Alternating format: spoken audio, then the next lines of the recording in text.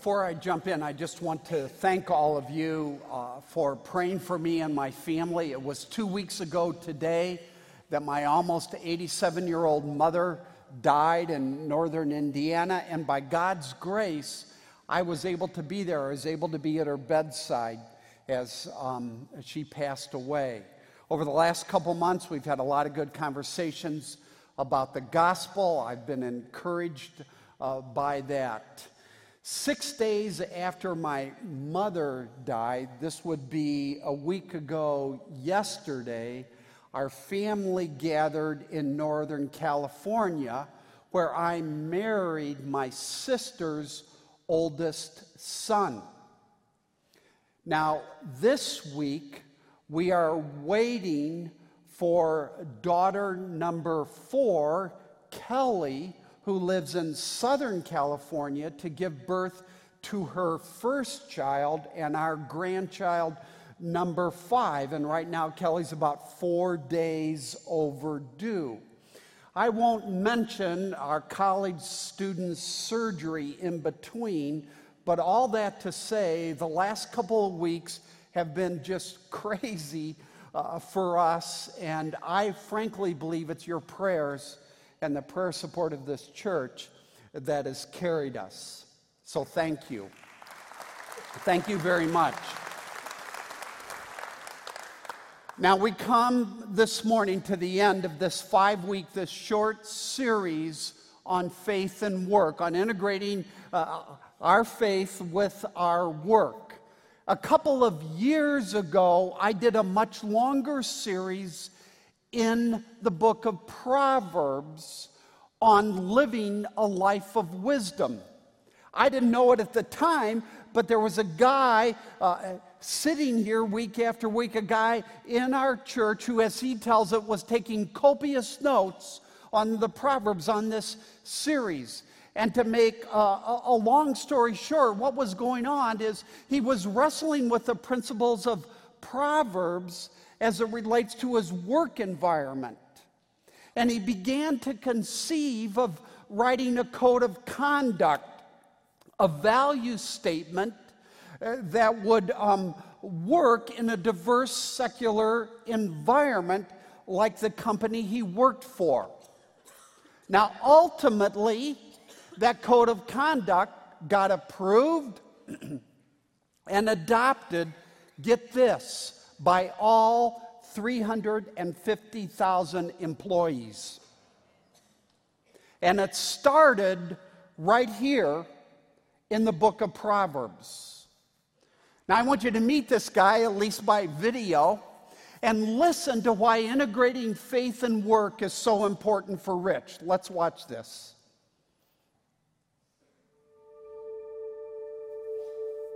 I joined Accenture in 1987, and my first boss was the most difficult one I've ever had in my entire life. No matter how hard I tried, I could not win this guy over. My career was going sideways.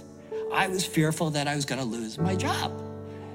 Knowing I wasn't going to win this guy over, I pivoted, and I had singular focus on serving clients, doing excellent work, and building relationships with people. I was 100% all in. I had some good wins, and my career was accelerating.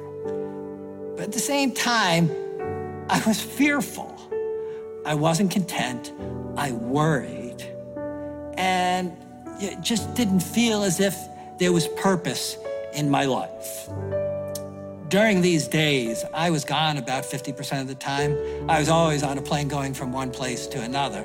But one plane ride was different from all the other. I was flying from LA to Chicago, pouring through Romans. And on that flight, while reading Romans, I came to a saving faith. In that moment, I understood that the way, the truth, and the life was through Jesus, and no one comes to the Father except through him. I fused my faith and my work. I looked to do the right thing even when it wasn't popular. One time, one of our guys bribed a prince in Saudi Arabia to win some big contract. I went to his boss and I explained the problem. And he said to me, "You will have to go through me before you put a bullet in him." We ultimately fired the guy who made the bribe. And we went to the Department of Justice and we told our story, which is how you handle this kind of matter. The changes in me were substantial. You might even say radical. But the biggest change when I integrated my faith and my work is the fear was replaced by flourishing, by bringing my heart to work. The fear was replaced by flourishing when I brought my heart to work. And while I was successful before I became a believer, after I became a believer, I flourished both professionally and personally. And so as I work, I'm purposeful and intentional about working for the glory of God. Now, in light of Rich's story, and so many of you have stories that are similar to that, the question is, what does work and faith integrated look like?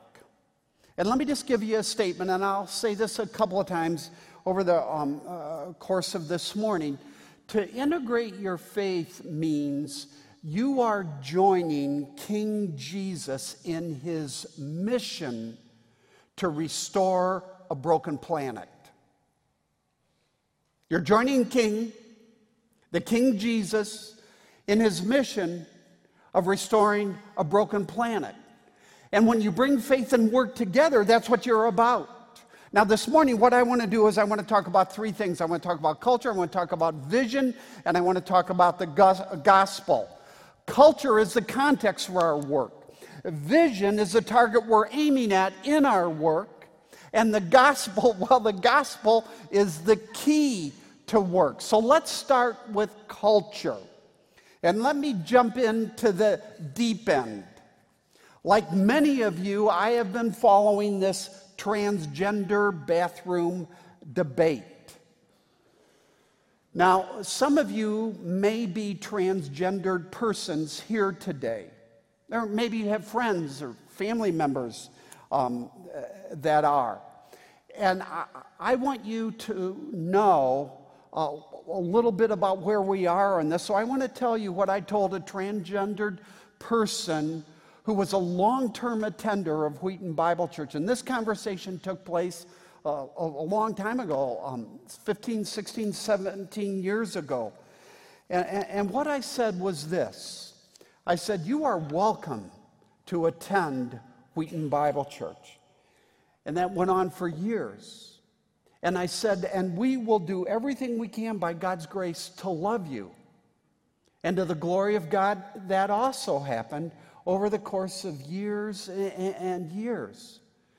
But I also want you to know that we believe that God not only created us male and female, but he also called that permanent distinction fixed at birth very good.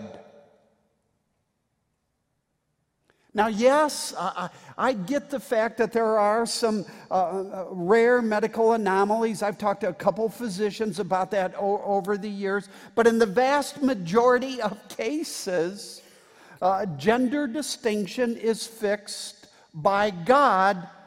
We say at birth, frankly, even before birth. We know that because of science today. But so recently, in the state of North Carolina, I just talked to some people after the last service that lived there. The state did something that I think is rather logical. They asserted that people should use the restrooms that correspond to the gender that is indicated on their birth certificate. And you know the result. It created a huge uproar on all sides, and then the U.S. government stepped in. Now, why the uproar? Because what's at stake isn't just personal freedom. It isn't merely civil rights.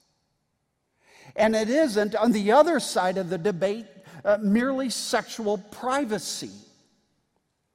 What's at stake is much deeper, and it's our culture's rapidly accelerating, nonstop rejection of God's created order. Look at this quote from the writer Joel Bells.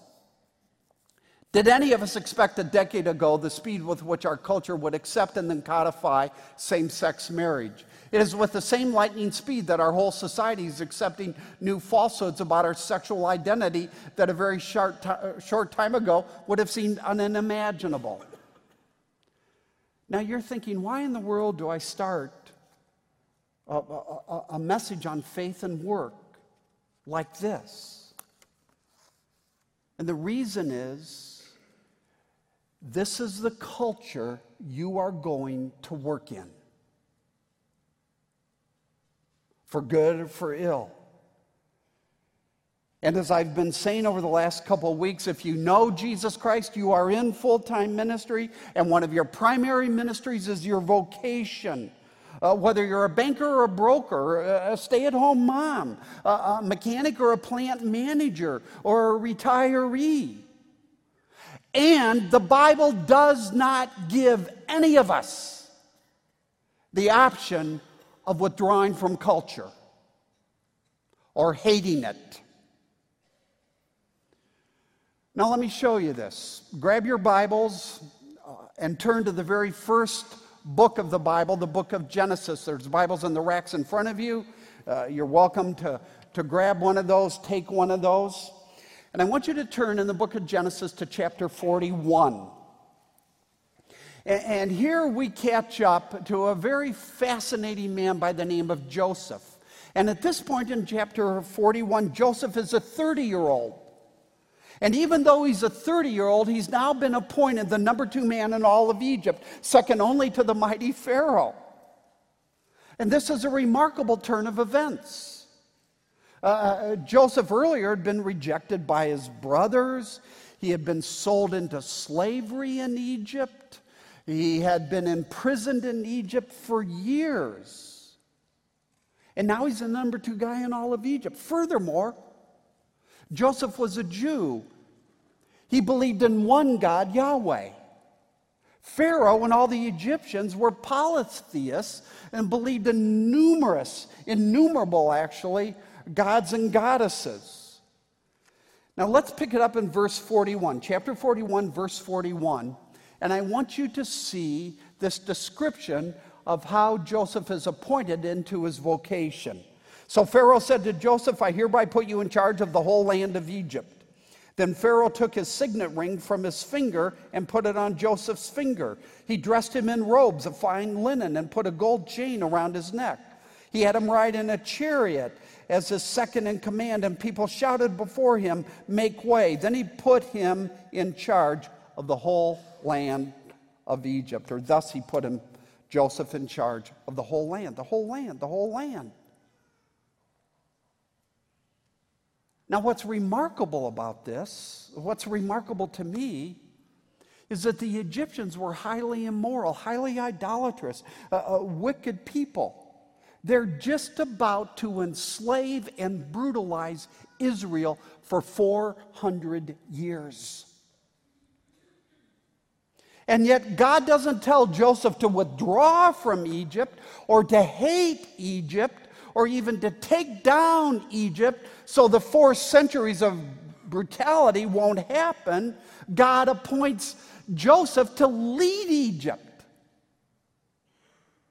And Joseph knows this is God's calling. Look at verse 52.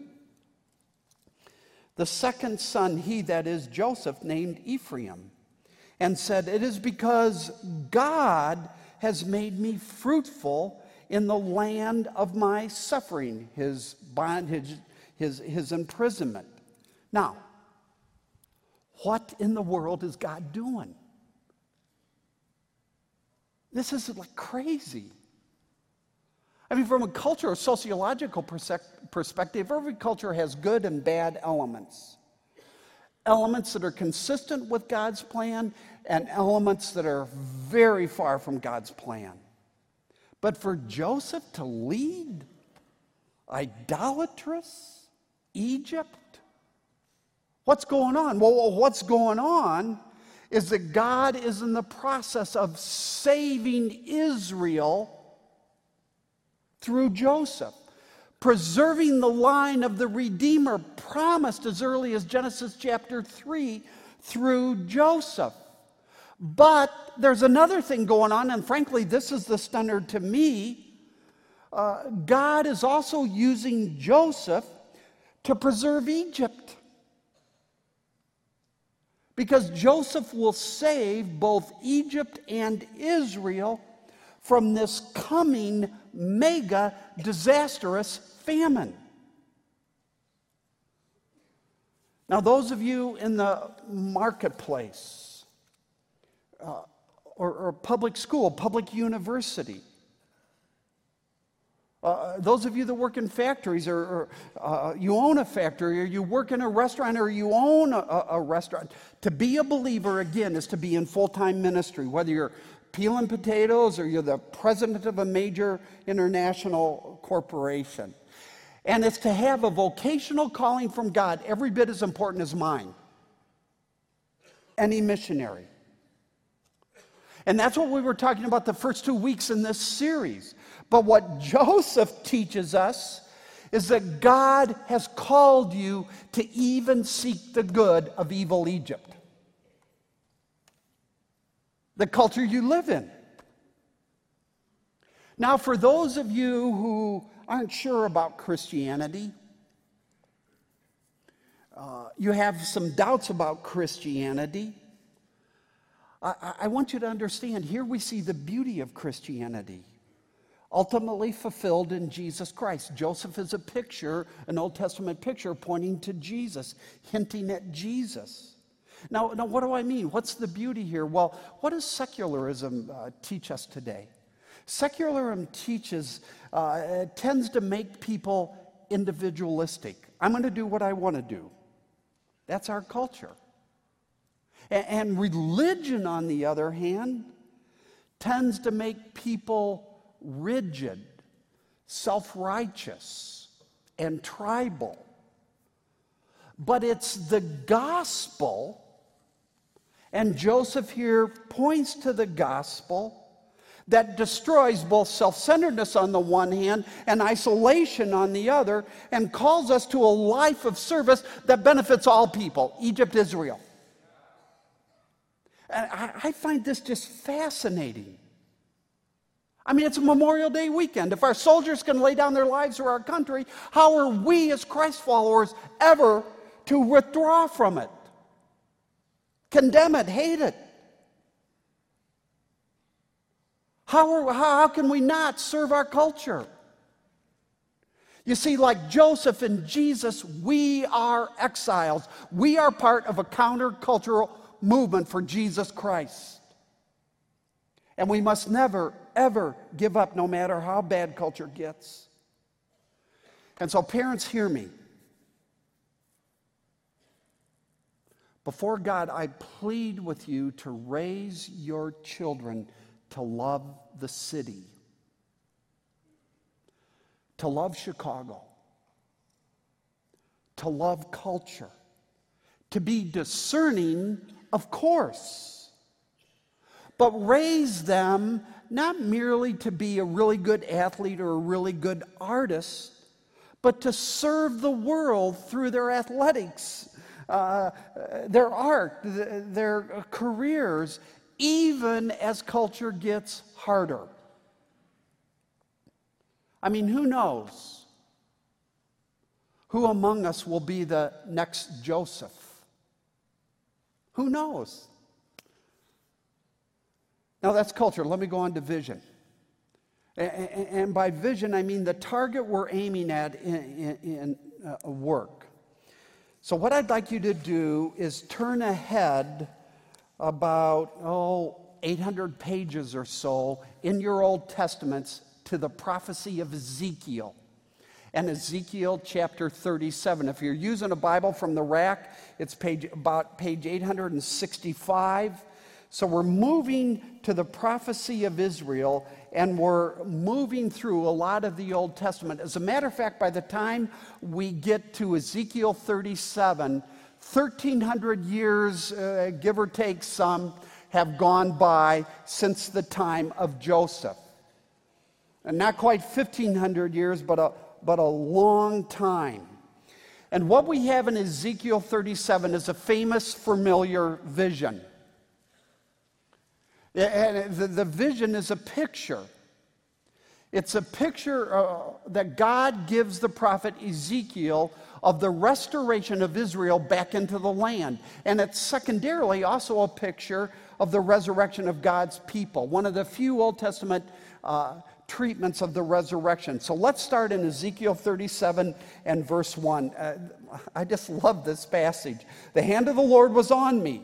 Ezekiel's writing, and he brought me out by the Spirit of the Lord and set me in the middle of a valley full of bones. He led me back and forth among them, and I saw a great many bones on the floor of the valley, bones that were very dry. This is a mass grave site. And he asked me, Son of man, can these bones live? And I said, Sovereign Lord, you alone know. That's a bad answer, Ezekiel. Right? I mean, of course, God. Then he said to me, prophesy to these bones and say to them, dry bones, hear the word of the Lord. This is what the sovereign Lord says to these bones. I will make breath enter you, and you will come to life. And I will attach tendons to you and make flesh come upon you and cover you with skin. I will put breath in you, and you will come to life. Then you will know that I am the Lord. Now let's skip down to verse 10. So I, Ezekiel, prophesied as God commanded me, and the breath entered them, and they came to life and stood up on their feet, a vast army. Then he said to me, Son of man, these bones are the people of Israel. They say, our bones are dried up, and our hope is gone. We've been cut off from our homeland. Therefore prophesy and to say to them, this is what the sovereign Lord says. My people, I'm going to open your graves and bring you up from them. I will bring you back to the land of Israel. Then you, my people, will know that I am the Lord when I open your graves and bring you up from them. Incredible. Now this vision is a metaphor. It's a metaphor of God supernaturally returning Israel to the promised land, because Israel, when this is written, is in exile in the evil, tyrannical superpower of Babylon, the very country that had destroyed Jerusalem. And here we learn, if you look at verse 12, that Israel is in despair. Her hope is gone. In despair, we'll never get back to the promised land. We're cut off. Mothers and fathers of Jewish mothers and fathers aren't sleeping at night. They haven't been sleeping at night for years because they are worried sick that Babylon is going to destroy their children, and their families will never see the promised land. Years ago, I was in an Eastern European country. A couple years after the fall of the Iron Curtain, and I was robbed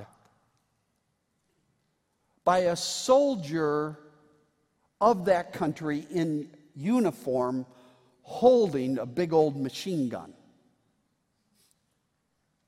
Now, there's a story to that I won't go into, but let me speculate for a moment. What if, in a weird turn of events, that soldier somehow was able to get me thrown into jail and then into prison? And then after a couple years of languishing in prison, I was never allowed to leave that Eastern European country at all. And what if that soldier carrying the machine gun had murdered my junior high age daughter who was with me? That's Israel in Babylon. It couldn't be worse. Couldn't be worse. And yet, as we saw a couple of weeks ago, In a parallel passage in Jeremiah 29, God calls Israel to seek the peace and the prosperity of the city of Babylon. Now here, Ezekiel 37 looks ahead, and it's all about restoration and a return to the promised land, and also hints at resurrection. But I mention this passage because I see 4 vision pieces here that, taken together, give us an incredible vision for why we do what we do in the marketplace. Piece number 1, culture, I'm back to culture for a moment, is often so hostile like Babylon and works so difficult that while making money is doable, spiritual influence seems impossible. We feel like everyone around us is dry bones. This wedding I did, it was in a vineyard on a hill in Napa Valley. The setting couldn't have been more picturesque. It was a family deal, and then lots of others. And yet, what Ezekiel is feeling is exactly what I felt at that wedding. So many dry bones, spiritual dry bones all around me. Second piece, our hope. Here we go. Our hope and our vision for the city, for Chicago, and for your work in Chicago is that the Holy Spirit can and will make dry bones live. Amen? I mean, the main actor in Ezekiel 37 is the Holy Spirit. The Holy Spirit is mentioned at least 10 times because the word breath that is repeated throughout this section is the same Hebrew word translated spirit in verse 2. Spirit and breath are the same. So the point of this passage is that in the midst of the darkest of all situations, all environments, the deepest despair, a mass grave site, the Spirit of the living God is present. And He can and He will make dry bones live. And that's your vision. That's the target you're aiming at when you go to work. God, make dry bones live. So your confidence isn't in your skill set. It's not in your smarts. It's not in your abilities. It's in the Spirit of the living God. As a matter of fact, we have a name for genius in the marketplace, and it's the Holy Spirit. It's Ezekiel 37. The third vision piece here comes as we ask the question. So much of Bible study is asking questions of the text.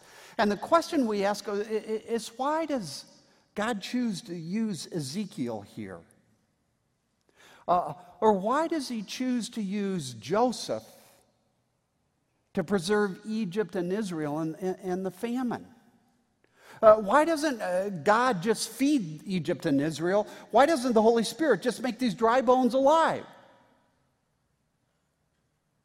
Well, the answer is because from the beginning of time with Adam and Eve, God's plan has been to use human agents as agents of the Holy Spirit to bring about restoration and renewal. And this is fantastic. God wants to use you in the marketplace to be an Ezekiel. Yeah, dry bones all around. I get that. That's a chapter. God wants to use you as an agent of the power and the presence and the glory of the Holy Spirit in your school, in your neighborhood, your retirement community, your office, your factory.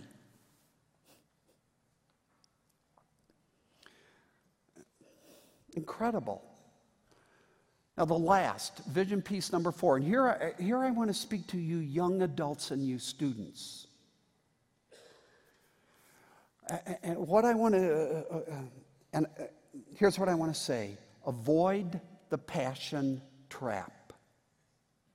Or what some people today call the passion hypothesis, which is the idea that the key to vocational happiness is to figure out what you're passionate about and then to pursue it to the death. Now, some of that is biblical. Some of it is common sense. I mean, God doesn't want you to pick a career and go after it that you simply have no competence for. You do not want me to be your car mechanic. Your car will not work. In the same way, God doesn't want us to grab something that so we can be miserable the rest of our lives. As a matter of fact, 1 Corinthians 9:27, interesting passage on this.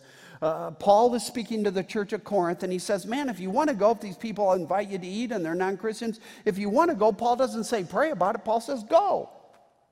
In other words, follow your desires, follow your passion. But here's the deal today for young adults and students. The deal is a good thing, passion, has shifted and become the ultimate thing. And that's true, especially among millennials. So let me speak to that for just a second. First of all, there is no psychological or sociological evidence that all of us have a dominant, pre-existing, permanent passion to discover. Now, sometimes that happens. It's just been clear kind of from the beginning. But for most of us, we're going to be more nimble. And maybe hold several different jobs in several different areas out of several different strengths we have over the course of our working career. But more important for me is this passion emphasis. What I'm seeing in some quarters is this passion emphasis is putting incredible pressure on young adults to get vocation right prematurely. And what happens is it can create paralysis. But most importantly, in contrast to the work of Ezekiel, in contrast to the work of Joseph, in contrast to the cultural mandate of Genesis 1 and 2, to seek the good of the human race and to honor God, the passion hypothesis, if we overweight passion, encourages self-centeredness. By continually focusing on what I want to do and what the world has to offer me. What does this situation offer me rather than what I can offer the world? Now please, don't misunderstand. I am not saying ignore your passions. I am saying don't overweight them. Listen to God, listen to others, and always think about what can I do best to make dry bones live?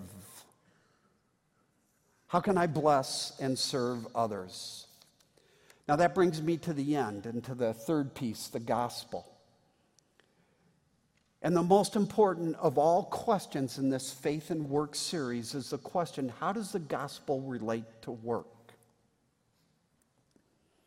And the answer is the gospel is the key.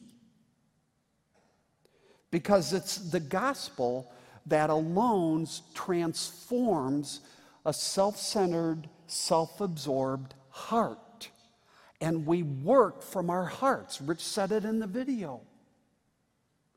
And it's a gospel that transforms our heart and enables us to live lives that seek to bless and serve others, even our enemies.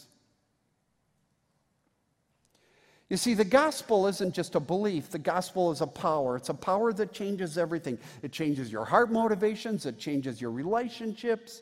It changes your family dynamics. It changes your work. How? How does the gospel do that? Well, when God opens your eyes and you see the extent of the depth of Jesus' suffering, torture, and death for you, and you understand that love and all that misery and agony and brutality that Jesus went through for you was undeserved and certainly unearned. And the love of Jesus begins to jostle around in your heart. And you feel it. And you feel how wide, how long, how high, and how deep is the love of God in Jesus Christ that changes you, that transforms you, that saves you. And it creates a biblical passion for the work God has called you to do, the work of serving others that you simply can't come up with on your own. And a passion for serving others that's rooted in the gospel that will sustain you in the most difficult periods of work. And it's the gospel that delivers you from the demon of disengagement that characterizes our American view of life, and especially retirement. So what I'm saying is, when you behold, when you bask in, when you see Jesus crucified, and you believe it and you feel it and it's driven through every fiber of your body, then that unleashes a power in your life. The only power that is sufficient to deliver you from your sinful heart.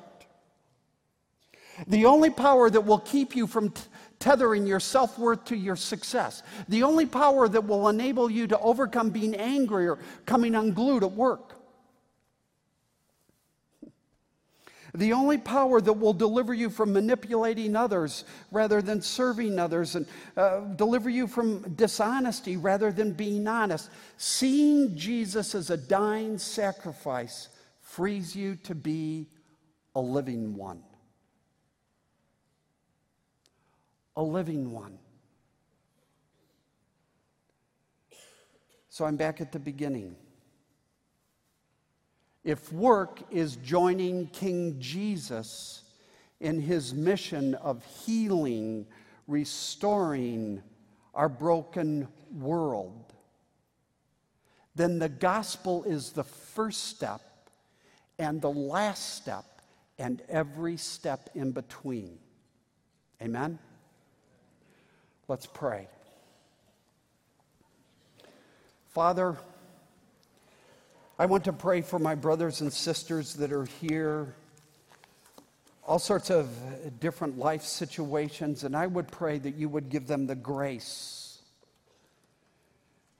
to see you and the love you offer us in Jesus. And in seeing, would you change us for Jesus' sake? Amen.